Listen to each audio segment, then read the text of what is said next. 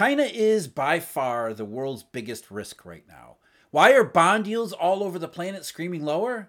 In part because of fears that what's happening in China might spill over everywhere else. Start with an economy that fails time and again to respond to government efforts to turn the situation around. You have to ask why. And the answer isn't necessarily Chinese. And that's only where it begins. We got financial problems, real estate woes, and increasingly political intrigue and geopolitics too. Taiwan, anyone? Even Xi Jinping in his New Year's address had to admit not everything there is rainbows and kittens. For the first time since he started giving them back in 2013, Xi actually addressed the possibility that China's economy isn't as robust as he always says it is.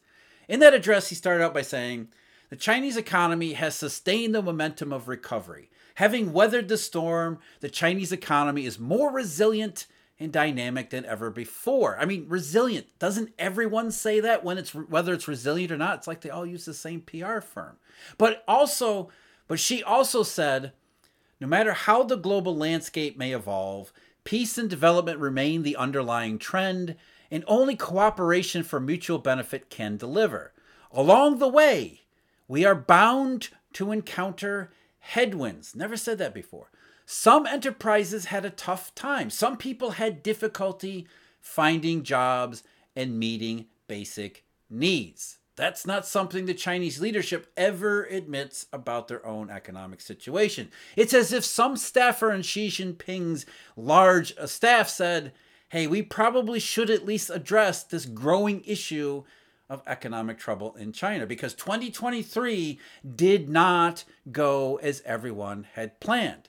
It did go the way lower bond yields and inverted curves had been saying. So while central banks around the world were afraid of inflation and pushing short-term interest rates up, their short-term interest rate benchmarks up, bond markets were saying, no, things are going more wrong than right, starting with China. And while Xi Jinping talks a really good game, at least in the flowery language he uses, despite the fact that he admitted not everything went great last year, you do also have to wonder how confident he actually is in private and in his actions rather than just what he says in public addresses. Because there was a report at the end of December from Nikkei that more than raised eyebrows here. The title of the report was China's Spy Agency Now Watches for Doomsayers. With increasing power over economic security, the ministry hints at crackdowns. And it goes on to quote an economist, an unnamed economist, who asked, how strange that China's economic policies for next year, ones that have just been adopted, were first explained by the Ministry of State Security. And the implication is the Chinese are once again cracking down, maybe even harder, on those who admit the truth here. That China's economy is not responding to all of these doses of stimulus that are failing to stimulate the situation. The economy that's supposed to be turning around and recovering, as Xi said in his part of his address, is not turning around. In fact, the recent data that we've got today, to go over today, indicates it continues to get weaker and weaker and weaker, no matter what the government throws at it. And that includes the real estate and property sector. So China's economy, starting with the economy, is a huge risk, not just for China, but how China responds to it moving forward and how the global economy responds to it. Even the mainstream media in the US has finally started to pick up on the fact that China is not going to be some source of strength. In fact, as I have been saying all year, pay attention to bond yields. China was more likely to be a drag on global growth as a contributor to the economy staying out of recession. Here's CNN just recently. The Chinese economy was expected to recover quickly in 2023 and resume its role as the undisputed engine of global growth. Well, that's the myth that everybody starts with. That's the myth that has been perpetuated for how many years now, and there's no truth to it. China hasn't been the engine of global growth. That has been the Eurodollar way of doing business. And ever since 2008, when it broke down, the entire global growth paradigm change. And it changed dramatically for China. That is where its real estate problems actually come from. When the Chinese economy got faced with the problems in 2008, it responded to them the way many economists said to respond to them everywhere, with the Keynesian textbook stimulus. And the Chinese unleashed a tidal wave of credit creation. The government got involved in that credit creation, in fact, demanding a lot of it. And the result was the beginning of a big real estate bubble that the Chinese were okay with, because Keynesian stimulus all says, just wait for the recovery to happen. Yeah, you're going to rack up a bunch of debts, but it's better to rack up a bunch of debts in waiting for recovery to happen than to not do anything and imperil the recovery. But what happens when there is no recovery? Suddenly you get this real estate bubble that starts getting out of control, and you no longer have the economic growth to pay for it down the road, because that's what you need the recovery for. You're racking up tons of debt. You're creating tons of stuff that you don't actually need, including properties, developing those, all in the expectation that the economy is going to come roaring back, and this temporary imbalance that you've just created won't be that big of a deal to clean up. A booming economy solves all problems. But if you create a real estate bubble where the economy doesn't boom, now you've really got a major intractable issue. And so China, over the last decade plus, has been trying to deal with the fact its economy is not recovering because the global economy never recovered. Silent depression. They created a real estate bubble and then nurtured the real estate bubble and made it a little bigger, hoping that one of these years a recovery was going to actually happen. One of these years a Western QE was actually going to work, when Western QEs don't work. Recovery never came. Not just here, but also for the Chinese. So they're left with an economy that continues to ratchet lower and lower and lower. At the same time, the real estate bubble gets bigger and bigger and bigger. Finally, in the pandemic, Xi Jinping said, maybe we should do something about this real estate bubble, because it's pretty clear the economy's never going to come back. And that's what has brought us to today. So finally, the Western mainstream media that has been convinced China is this engine of global growth and has been strong forever, it's not actually about China. Now they're seeing the effects on China.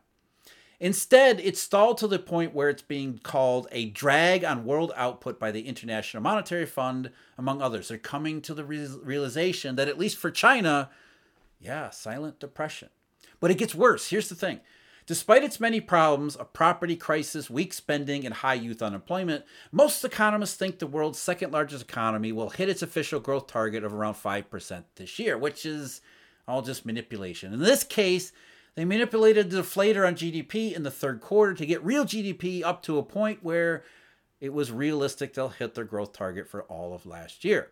But you look at nominal GDP, and the problem becomes very, very clear. Continuing here with CNN.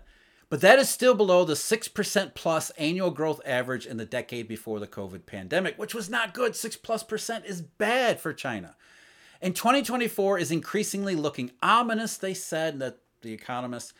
The country may be staring at decades of stagnation thereafter.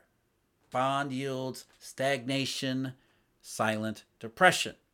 China is a reflection of what bond yields have been saying all along, and that is the post-2008 world never recovered and currently has no pathway to recover. So as interest rates are going lower again, as I mentioned in my last video, it's because the world remains stuck in that post-2008 deflationary environment. And more, China is showing you the symptoms of that deflationary environment, even in the 2020s. Even moving forward to the middle part of the 2020s, China's economic woes all begin and all go back to 2008. But as more time passes and nothing changes, the risks of it all coming apart increase. And I don't just mean economy, and I don't just mean finance, I don't necessarily mean a banking crisis. That brings us into the political and geopolitical realm too.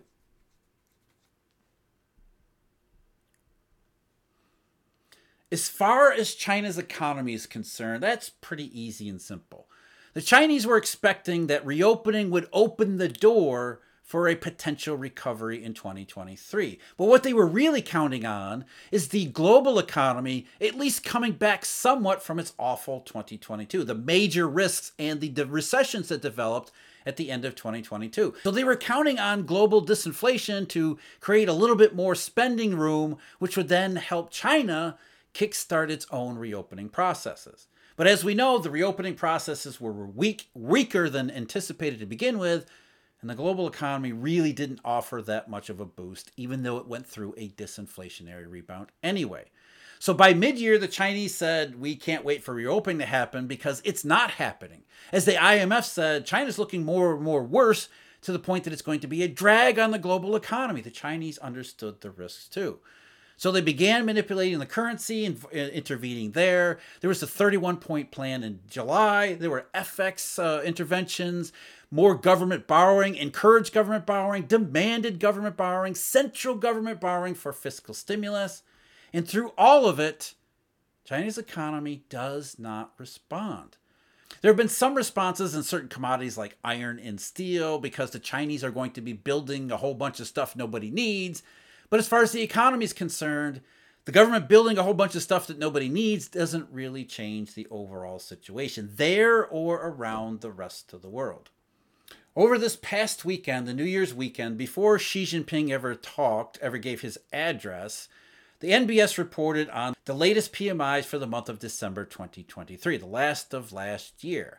And they were not good, predictably not good. And maybe they played a role in convincing Xi Jinping he needed to say something about the economy because it's pretty clear by now reopening was a complete dud, and thus far, China's efforts to stabilize the situation aren't paying off. China's manufacturing PMI, the official one for the month of December, was just 49, and that's down from 49.4. Remember, it had been 52.6 way back in February when everybody was convinced reopening was living up to the hype. Well, that didn't last. And here we are at the end of 2023 in worse shape in China than when 2023 began. How can that possibly be? That's the question you need to keep coming back to.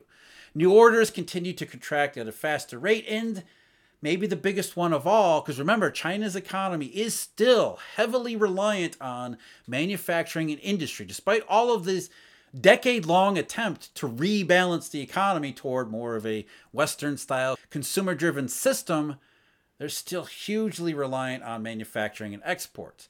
Export orders, according to the government's PMI for December, 45.8. Another ridiculous low, showing that demand from the rest of the world for manufactured goods continues to sink with the lack of a Christmas season that went the way we wanted it to, the inventory cycle that's likely accelerating further to the downside. Again, we start 2024 in worse shape than we began 2023 because there isn't any hype on the horizon that we could at least hang on to for sentimental reasons. More concerning still, of course, China's non-manufacturing or services sector. Though the services PMI, non-manufacturing PMI, improved in December, it didn't actually improve. It just went a little bit higher. It got to 50.4 from 50.2. And the 50.2 in November had been the 11-month low, which was among the worst in the series. So the 50.4 for December is likewise among the worst in the entire series and not really much different from November. Again, no real response from China's government's efforts. And remember, March of 2023, the 58.2 in the non-manufacturing PMI, distant memory by this point, only goes to show how little impact or how little lasting impact that reopening actually had, just as the bond market had warned us all year. In addition to soft, weak, not good PMIs suggesting China's economy continues to deteriorate, though I'm allowed to say that since I don't live in China and China's state security councils, maybe they're going to knock on my door and tap my internet, but I'm allowed to say China's economy is deteriorating because that's what all the numbers are showing. And it gets even worse when you get into real estate and property. According to data from 100 of China's biggest real estate companies, the value of home sales in the month of December fell by 34.6% year over year. That was worse than the 29.6% year over year in November and 27.5% negative in October. So home prices and home sales and home values of sales, property sold, those continue to accelerate to the downside too. Again, in the face of everything that China's government is doing to try to turn the property sector and the economy around. It's not having the impact. And you go back to this data from the value of home sales from the biggest real estate companies, you saw a sharp increase in them in February, March, and April. But as soon as you hit May, when CNY really began to tank, which was an indication along with yields that the situation wasn't going well, China's real estate just rolled right back into more and more contraction. And the government has tried to stop the contraction. They've tried to do something, but it is not having any luck. And again, that's the question we have to ask here.